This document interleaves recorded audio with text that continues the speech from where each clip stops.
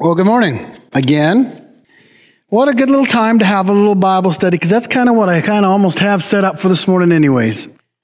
As I was thinking about, just actually reading this week, I just ended up in a story again. It's a very familiar story to anybody that's been around the Bible at all or been in Sunday school. And it's a story that happens in Luke chapter 17. And we're going to read verses 11 through 19. And it says this: Now it happened as he went to Jerusalem that he passed through the midst of Samaria and Galilee. Then as he entered a certain village, there met him 10 men who were lepers who stood afar off. And they lifted up their voices and said, Jesus, Master, have mercy on us. So when he saw them, he said to them, Go show yourself to the priests. And so it was that as they went, they were cleansed. And one of them, when he saw that he was healed, returned with a loud voice, glorified God, and fell down on his face at his feet, giving him thanks. And he was a Samaritan. So Jesus answered and said, Were there not 10 cleansed? But where are the 9? Were there not any found who returned to give glory to God except this foreigner? And he said to him, Arise, go your way, your faith has made you well.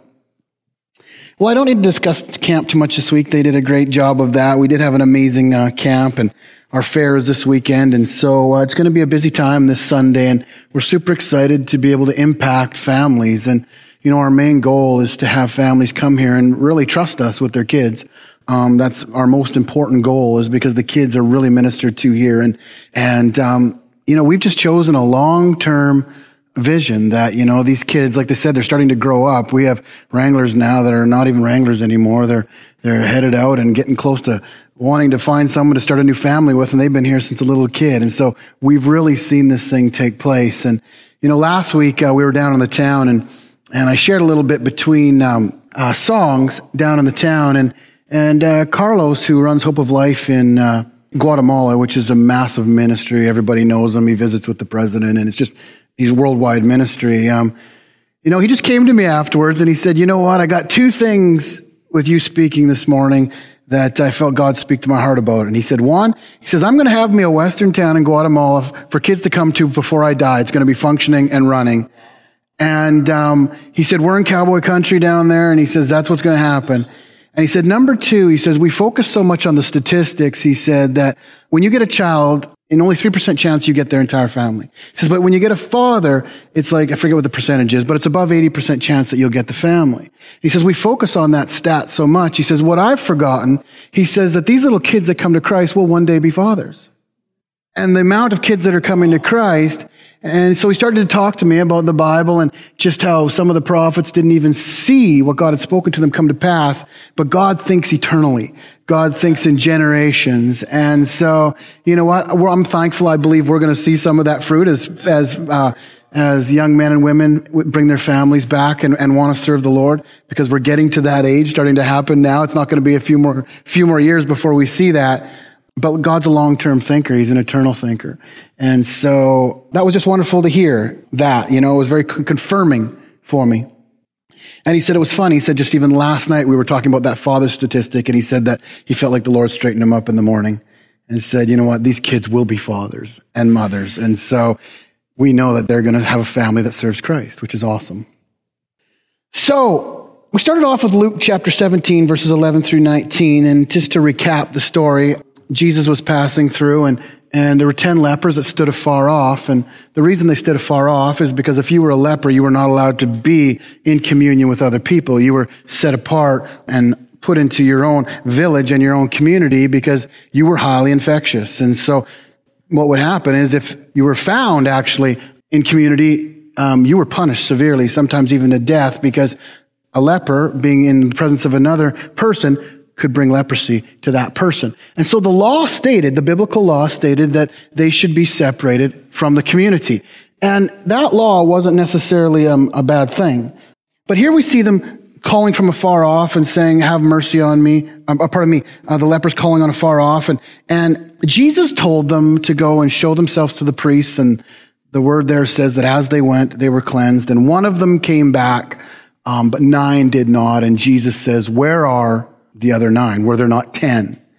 And so that summarizes the story. But as I look at this particular story, I look at it from a couple different perspectives. And the first way I look at this story, as I was thinking about it this week, was just from a theological point of view. There is a ton of theology that is wrapped up in this small little story. And from a theological point of view, what is happening here, what is going on here, is the change of seasons. We are seeing in Jesus' ministry a life that the godly people are entrenched and steeped in the law and abiding by the law, waiting for the Messiah to come. But in this season, the Messiah has shown up and is about to present, or not about to, he is presenting the message of grace and faith. Is what he's presenting. That all who call upon the name of the Lord, it's not by law, that there's a righteousness that is coming apart from the law, that all who believe on him by faith would be saved by grace. So a change of season is coming from law to grace. Now the law in this particular time separated those with leprosy, like I just talked about. They were not allowed into society. They were away from their families. It must have been absolutely terrible for them and their families. They catch leprosy. All of a sudden, they are separated from their families. They are away from the families. They are in a different part so that they cannot infect other people. And the law was the one that decided this. Now, looking at the law, it was not bad. Now, it was bad for the people that were stuck in these camps and stuck away from society. But the law wasn't bad. Why? It's because the law protected other people from getting leprosy and living these terrible lives that lepers lived. So the law was meant to protect society from a non-curable disease. And that's not bad. The law was there to protect society from a non-curable disease. God's law was there to protect society from a non-curable disease. However, Jesus shows up, there's a change of season, and he was there to fulfill the law, and he was there to point out the wrong, for sure, and he did that in many situations, and he was there to not say that the law was wrong and that lepers should not be in these camps anymore. But the difference was when Jesus showed up, he had a new way. And that way was not just to point out what was wrong, but have the ability to fix what was wrong. And so then rather than staying away from lepers, Jesus went in the midst of them and touched them and often healed them throughout the scripture. Now, it wasn't wrong that other people stayed away because they didn't have the power to do so necessarily. But when Jesus showed up, he wasn't saying that that situation was wrong. He was just saying, listen, the seasons are changing. And now someone who is here that can not only recognize wrong, but has the ability to fix what is wrong. And in a bigger theological picture from this statement, what Jesus was saying was that, listen, it is beyond leprosy and it is beyond all this stuff. Those are just symptoms of the real problem. The real problem is sin that causes all this stuff. But now Jesus was there to be able to fix the sin problem.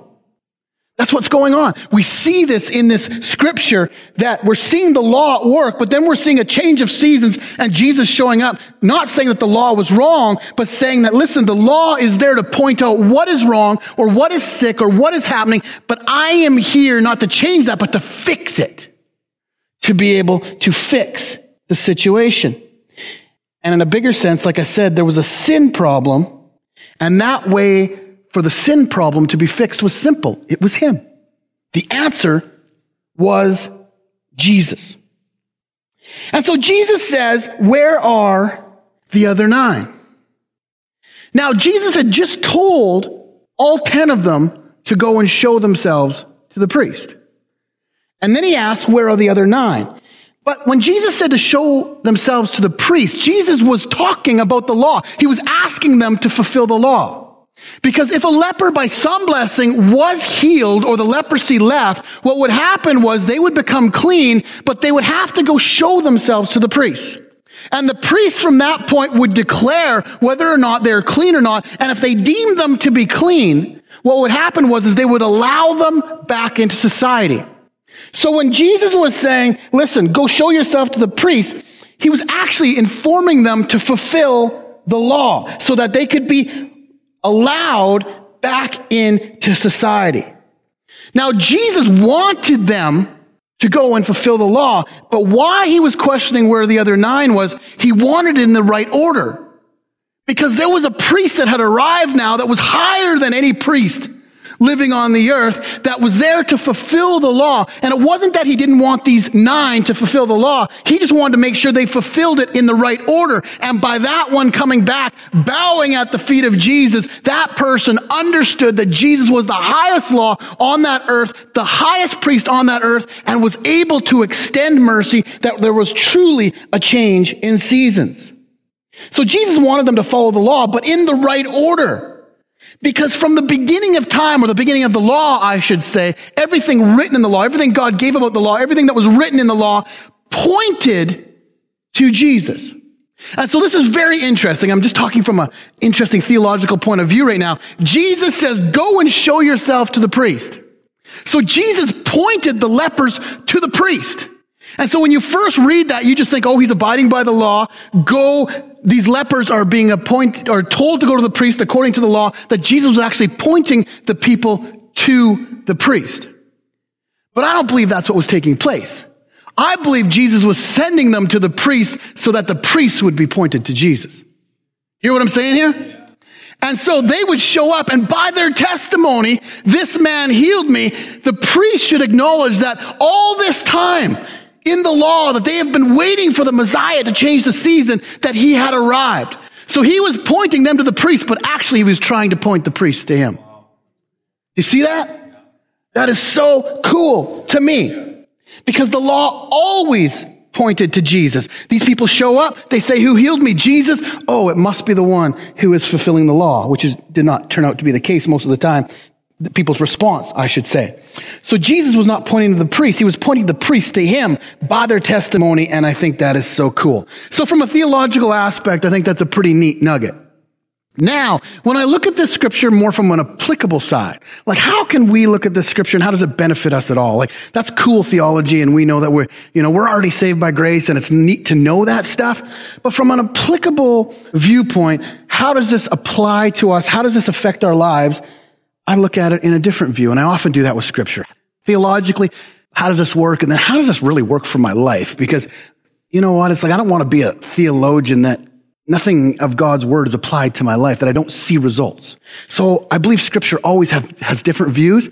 One view is theologically, how does this happen? And then secondly is many views, but how does this apply to our lives? How does this apply to our lives? And so I'm sure there's more than a couple different viewpoints about application in this sermon, but I picked a couple this morning. And the first one is Luke 17, verse 14. And it says this: so when he saw them, he said to them, go show yourself to the priests. And so it was, as they went, they were cleansed. And so we see that three words, as they went, they were cleansed. Now you notice that they were not cleansed on the spot. You notice they were not healed on the spot. They actually were healed as they were walking to show themselves to the priest. As they went, they were cleansed. One of them realized they were healed, turned around, and thanked Jesus. So you know it wasn't on the spot. It was he had to turn around and come back. But the interesting piece of scripture there, or the interesting scripture there that's got a nugget in there, was it happened as they went. And so my question is, what if they didn't go? What if they just said, forget it, I'm not going to go, and they decided not to go to the priest? I don't know what would have happened, but looking at the scripture, it's a good possibility that they may never have been healed at all. Why? Because they were not acting in faith. And along with this theological change of season from works to grace, we also begin to operate in faith. Because by faith, we believe in Jesus, and grace comes to us. And so the Bible says, as they went, they were healed, which means they got the command of Christ. And they knew what that command was. Go show yourself to the priest. He might as well have said, I've healed you, go show yourself to the priest. Because they knew that the only reason they should go to the priest is if they're going to be checked to see if they're healed or not. So he might as well have said, I've healed you, go show yourself to the priest. So in that moment, he says, go show themselves to the priest. They could have stood there and waited for the manifestation, waited for themselves to be healed. But no, they chose to start walking. And as they started to walk, they were healed. And it is an amazing lesson of faith for us as Christians. Because the Bible says many things, but I'm going to give you three scriptures in a row here, and we're going to look at them. So one of them is Romans 1:17, which says this, "For in it the righteousness of God is revealed from faith to faith, as it is written, the just shall live by faith." Hebrews 11:6 says this, "But without faith it is impossible to please him. For he who comes to God must believe that he is, and that he is a rewarder of those who diligently seek him." And then Hebrews 11:1 says this, "Now faith is the substance of things hoped for, the evidence of things unseen." So let's look at that. The first scripture says that the just shall live by faith. Now that word live means literally breathe, a breathing being. So when it says that we are to live by faith, if you're breathing here today, you ought to be living by faith. Those who are alive on this earth and are not in his presence yet in eternity should be living by faith. If you've been justified by God, you should be living by faith, because the very reason that you're walking as a justified believer, the very reason that your hope is in the future and your hope is that you are eternally secured to God is a decision that was made by faith, right? We act and operate by faith in a general sense, right? It's like, well, we know that God is eternal. We know that our eternity is secure, and we talk about heaven and the judgment and all that kind of stuff, and thank God that we're going to belong to him and that we don't get a full judgment, a white throne judgment, and, all our sins are washed away and that we don't have to be accountable for all that. That's us walking by faith. And people say, how do you know that? Well, we know that because the word says it, right? And because the word says it, all of a sudden we're this new being, and nobody can take that away from us. That's what I love about a testimony. You can't change. Somebody can't change your relationship with God, right? It's like somebody telling you you're not wet, but you're in a pool. Too late. You've already had the encounter, right? And so we live in a general sense by that. Why we walk through life differently than other people? Why? Because we walk by faith, because we know God. We know that we belong to him. We know that we are his. So the Bible says that we are to live by faith. It also says that it is impossible to please God without faith. Impossible to please God without faith. It is impossible to please God without faith. That's the only way we can please him. So doubt does not please him. Unbelief, I would assume, is the opposite. He's probably unpleased with unbelief if he's pleased with faith. So it is impossible to please God without faith, and the just shall live by faith. So we should be Christians living by faith, pleasing God with our faith. So then you have to ask, what is faith? I kind of looked at it a little bit in a general sense, but what is faith? Well, the last scripture I looked at defines faith. Faith is the substance of things hoped for, the evidence of things unseen. The substance of things hoped for, the evidence of things unseen, right? And I kind of looked at that in a general sense. We just believe in God even though we can't see him, right? The faith is, what's your evidence? My faith.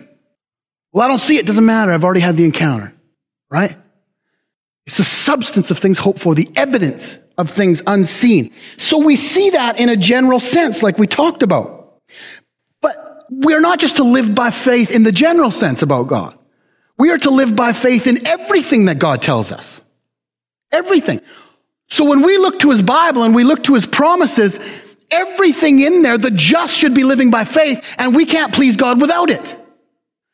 So when we talk about or we pray to God like we're so unworthy, that is unpleasing to God. Why? Because it's the opposite of faith. Why? Because faith says that you are now righteous apart from the law. That you have been justified, just as if you had never sinned. That you are a new creature in Christ Jesus that can boldly come to the throne room of grace. James 1 says that when we ask for wisdom, he gives it to us liberally without reproach, which means it doesn't matter how you're living your life. If you have faith to ask God for wisdom, he will liberally give it to you. Not if you had a good day, not if you had a good week, not if you fell into the sin that you've been struggling with. No. You go to God simply because you have been made righteous through Jesus Christ who died on the cross. So when we're praying like, oh God, I'm so sorry, I'm so beat up about this, and I know I shouldn't even be talking to you because of the week that I had, that it looks humble and holy. But it's the opposite of humble and holy. A matter of fact, it is the opposite of faith. The only part of faith that you're operating in is that you're actually talking to God, which is, he's pleased by that, right? So if you're talking to God, you got some faith that he's there. But all the other stuff around it with the promises of God, he's not pleased. Why? Because he told you that you can boldly go there. So when you just kind of crawl your way and don't know if you should be there, it's unbelief. And a matter of fact, it goes so far into James that says, listen, if you come in this way, don't expect to receive anything from God, that you're a double-minded man in all your ways. Do not expect to receive anything from God. It's displeasing to him. Doesn't mean he doesn't love you. Doesn't mean he's not excited about you just talking to him because he is your father and he is God and you actually have faith just to talk to him. But according to his promise, he's not excited about that because he's already promised you that you have full access to him at any moment. That you are an heir and a joint heir to the throne. That there's no other created thing in all the universe that has access like we do to the throne room of grace. And so faith does that. Faith does that. Well, I don't feel like that. That's why faith and feelings are different. That's why the Bible tells us that we should never walk by feelings and not by faith. It actually says the opposite. It says that we are to walk by faith and not by sight, not the physical senses. All right? So we are to walk that way about the promises of God in our lives. And so how do we do that? We talk and walk it out. Father, without the other stuff, that's faith. It doesn't mean I don't feel unworthy. It means I know I'm not. See the difference? One is faith, one is unbelief. And we're to live by faith, and we're to please God by faith. And so faith is the substance of things hoped for, the evidence of things unseen. I go boldly to his throne room, not because I feel worthy, it's because I know I am, according to his word and his promises. Well, throughout all the Bible, that is that way. His promises of victory, his promises of prosperity, his promises of whatever. We live in a fallen world. We have the ups and downs, but that's why we're to live by faith. Is because all these circumstances are coming at us to make us feel like we shouldn't be having these promises of God, but we choose to walk by faith anyways. Is that making sense? So we walk that way and we talk that way about the promises of God in our life, even though everything doesn't come immediately, like the lepers as they went. And we see it in other parts of the Bible. Jesus cursed fig trees, different things. The disciples were amazed days later, right? It doesn't always happen. Faith is immediate, but seeing in our lives is not always immediate. I put that into the hands of God. He's the author and the finisher of my faith. And so, what is faith? It's talking and walking out the promises of God simply because we are led by him and not our feelings. So that's the first applicable thing in this particular scripture. We're to walk by faith. When God tells us something, let's walk it out. Let's talk it. Let's talk and walk what he told us. The dreams in your heart, the different things that he speaks to you. And most importantly, the word of God. If it says it, let's talk and walk it. Doesn't mean life's not going to be hard. It doesn't mean your feelings are going to go against that. It means, what did God say? He's the one that created the universe. Therefore, we believe him. That is walking by faith. All right. Secondly, in this scripture that I feel can be applicable to life is this. Luke 17:15 says this, and one of them, when he saw that he was healed, returned and with a loud voice glorified God. So one of the 10 returned. And what I get out of this is simple. Living life without the author of it is meaningless. Living life without the author of life is meaningless. And so many of us do it. We do. How many of you pray a lot more when you're in trouble? When you need something? When something doesn't look right? I know I do. It's like, oh, I'm dialing the phone to God like crazy, right? But that ought not to be so. We're to pray without ceasing, right? We're to talk to him constantly. But when we get into trouble, that's the time that we go to him. And I'm not saying we shouldn't go to him. We should go to him when we're in trouble, and he has mercy that is overflowing, and there's new mercies every single morning. But I know in my life and other people's lives, as the troubles get worse, our prayer life rises, right? Several years back, like it's got to be 10 years or 12 years ago now, when Papa got in that accident there over by your house there. And we didn't really know what was going on. And then when Sherry finally got the phone call, it was from Janice, and she was absolutely hysterical. And Sherry could hardly hear what was going on. Oh, the accident, jaws of life, screaming, da-da-da-da-da-da-da-da. It was just chaos. And she got off the phone and she went to tell me, and as clear as day, I heard a voice in my heart that said, I was in the shower, she opened the door and started to talk to me, and as clear as day, in the shower, I heard a voice in my heart that said, finish your shower, he's fine.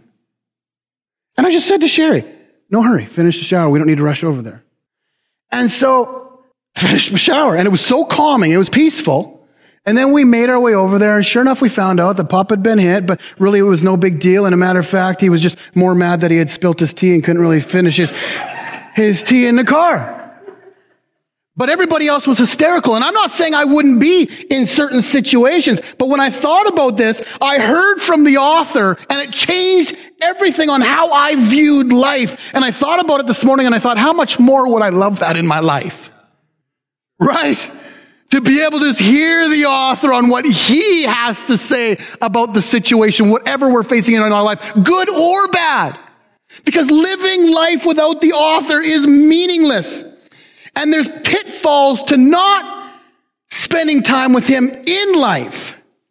And number one that I thought about in this situation was, what's the number one pitfall to experience life without the author? Is that we rarely experience his true love. Because the author, all of what he does is rooted in love. And so in every situation that we face, good or bad, however he's speaking to us is always rooted in the beginning of love.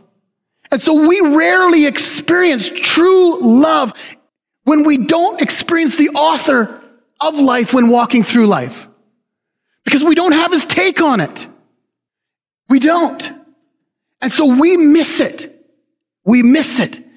And I know that one of the biggest thing, if not the biggest thing, it is because it's the new commandment in this new season of grace, is that we are to understand the commandment of love and know God on how he views things according to love. And think about that in different situations. For instance, just in situations of like being mad at someone and unforgiveness. We choose to cut off the author because we want to do it our way. But we never experience true love unless he speaks to us about the situation and don't have the ability to extend his love if we don't hear him about the situation. And it's hard because it's the new commandment, and it's like, it's not a hard ask of him. It's hard for us because we always want to submit to our flesh rather than the author of life. So we rarely experience his true love. Another thing is a pitfall that when we don't hear God in life is that we don't grow in our sufferings. We don't, because we're always panic praying when we're not feeling good. Now, God doesn't send those sufferings. I don't believe that, those trials and temptations, but he knows we live in a fallen world and we grow through our sufferings. Not really because of the sufferings, but because of his wisdom and his word in the middle of that. And so when we're always panic praying, we're not listening to him. We're like, get me out of this. That's the gist of most of our prayers. Stop this. I can't handle this. When he wants to say, yes, you can. And we don't want to talk to certain people, and we don't want to do certain things because we're in pain, and he's trying to show us that in that pain, his voice has so much growth. And I think sometimes we go around the mountain again and repeat that pain in life because we don't listen in the pain. And again, not necessarily because he sends it, but because he's got to grow us, and sometimes we don't hear what we really need to hear unless we're in that moment. You know what I'm saying? And so we don't grow in our sufferings because God's word is just as powerful in sufferings as it is in more normal day life, as it is in times of high in our life. No matter what is going on, his word is still eternally changing. His life and power, and his words are not letter, but spirit and life. So what happens is we never have proper conversation with God because we're panic praying. I think sometimes we just need to go, whoa, okay, God, you're the teacher, you're the master. And it goes back to boldly coming to the throne room, because we always think we're always in this stuff because we're so bad, or we're being punished by him, or we're doing everything wrong. No, now we're back to the unbelief again. No, things happen because we live in a fallen world. And that's why James says, ask for wisdom so that we can deal with those situations when we're in them. So it's funny, when he says when trouble comes, he says rejoice. Why? Because we get to talk to God about his great wisdom on how to get through what we're facing in life. Kind of wild, but it's true. And then James goes on to say, he'll make you perfect. He'll make you perfect. Isn't that cool? Here's another pitfall, and I'm getting to the end here. Here's the other pitfall about this situation when we don't hang with the author of life when we do life, is that like this leper, we quickly go back to our old ways and miss out on the deeper freedoms of God. Luke 17:19 says this, and he said to him, arise, go your way, your faith has made you well. Now, we have no idea if this man went back to the priest or not. Now, to get back into community, without a big uprising, he would have had to go back to the priest so that he could be put back into community. But in this particular scripture, Jesus goes from show yourself to the priest to allowing this guy to make his choice. Go your way. Your faith has made you well. Now that man might have very likely gone back to the priest and did what Jesus had said to do in the first place. But now he had gone to a deeper level with Jesus where Jesus says, your faith has made you whole. Go your way. Your way. And I think when we don't spend time with the author and we're just like, whoa, we're out of that now, we'll go back to our own life, we miss out on the deeper levels and the deeper freedoms of God. To be able to walk with him as a father and a son rather than just a robot to do the rest of our lives. Running back to him the next time we're in trouble. And so he says, go your way, your way. Different relationship all of a sudden. Now the relationship has become about relationship. Not just about the dude who had some godly power who set me free. Now it went to a new freedom that, what? We have a talking, speaking relationship on a new level. And we know it's a new level and we know it's a deeper freedom because he says, go your way. Your faith has made you whole. Now he didn't say your faith has healed you. He said your faith has made you whole, which is the word sozo, which means salvation complete. Body, soul, spirit, financially, a complete wholeness. So he told them, go show yourself to the priest, basically saying you're going to be healed. He said, you came back and made relationship with me. You're not only going to be healed, you will be whole in every arena of your life. Why? Because he realized that Jesus was not the ticket to get back into living a life, but Jesus was the author of life itself. And that he now had access to the author of life itself. The greatest thing I got out of today was, there's some theological nuggets, but when you go and you spend time with the author of life rather than just living life, you have a whole new perspective. And you go from these week to week moments with, orders of God and life going okay to actually walking out life with Christ, the author of life itself, because everything was made for him and through him. Nothing was made without him, including this day that the Lord has made. Isn't that awesome? Father God, I thank you that you are the author of life.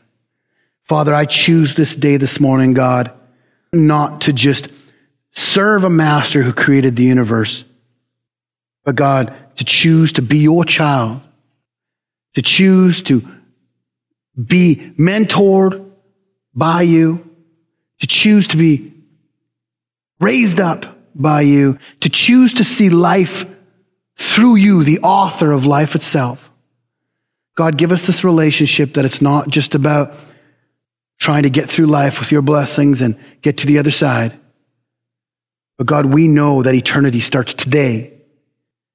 And help us to be your children that know you and not just your blessing. Help us to hear your voice and see things you see and your perspective on life. Give us eyes to see and ears to hear. Lord, I thank you that you authored this life and that we want to be at your feet during it. In the name of Jesus, amen.